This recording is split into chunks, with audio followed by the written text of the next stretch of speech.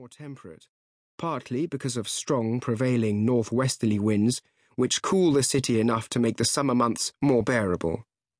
Thus, Afghanistan's climate is inhospitable, mainly because of the extreme variation in temperatures between summer and winter, day and night, and the extent to which a geographically small change of location can result in enormous climatic differences. The 16th century Mughal emperor Babur said that in a one-day's journey from Kabul, you may find a place where snow never falls, while in 2 hours you could be in an area where snow almost never melts. With so many visitors to Afghanistan over the centuries, a patchwork of ethnic and linguistic groups has been left behind. Generally, unity among these groups has been poor, and the largest, the Pashtuns, representing around 40 to 45% of the population, have come to dominate the country's politics. They originated around their current ethnic center, Kandahar, sometime between 2000 BCE and 600 BCE. Herodotus noted a tribe inhabiting much of what is today Afghanistan and northwestern Pakistan, which was called Paktian. It is far from certain that these were the original Pashtuns, but the similarities between the names and location do suggest it may be more than just conjecture.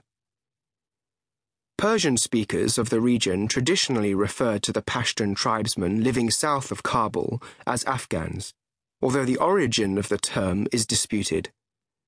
Some historians suggest that Afghan is of Turkic origin, referring simply to people who lived between two places, in this case, Persia and India. Others suggest that the term developed from Ashvaka, which was Sanskrit for horseman. The area was known for men of great horse-riding skill. Watching a game of Buzkashi, Afghanistan's national sport, confirms to any outsider that the Afghans are superb horsemen. Buzkashi, which means literally goat-grabbing, is similar to polo, but mallets and balls are shunned in favor of a decapitated, disemboweled goat's carcass, which is grabbed by leaning low out of the saddle at high speed. Like polo, Buzkashi helped to train cavalrymen, and cavalrymen from the area were highly regarded by all for whom they fought. Afghanistan and the land of the Afghans referred to the areas belonging specifically to the Pashtuns, even after the establishment of the monarchy by Ahmad Shah Durrani in 1747. Although this was the first time the disparate groups had been brought together, the monarchy remained known as the Kingdom of Kabul until expansion, centralization, the subjection of the country and its people to treaties, and finally a constitution required an official name for the area.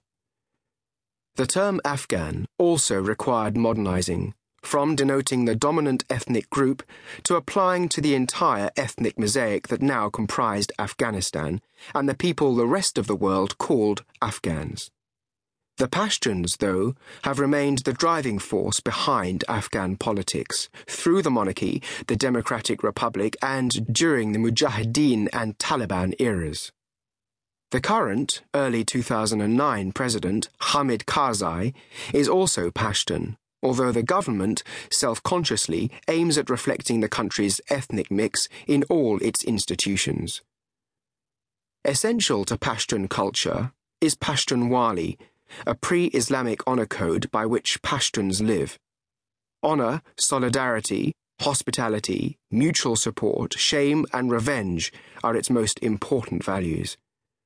The defense of honor for Pashtuns, even unto death, is a must.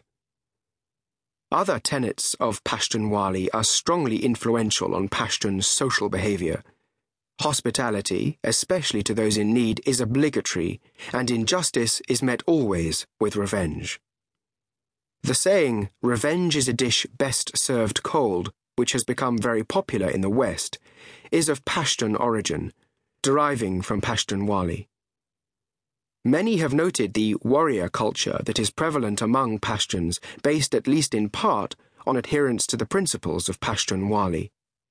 Winston Churchill said of the Pashtun tribes that they are always engaged in private or public war. Every man is a warrior, a politician, and a theologian. Every large house is a real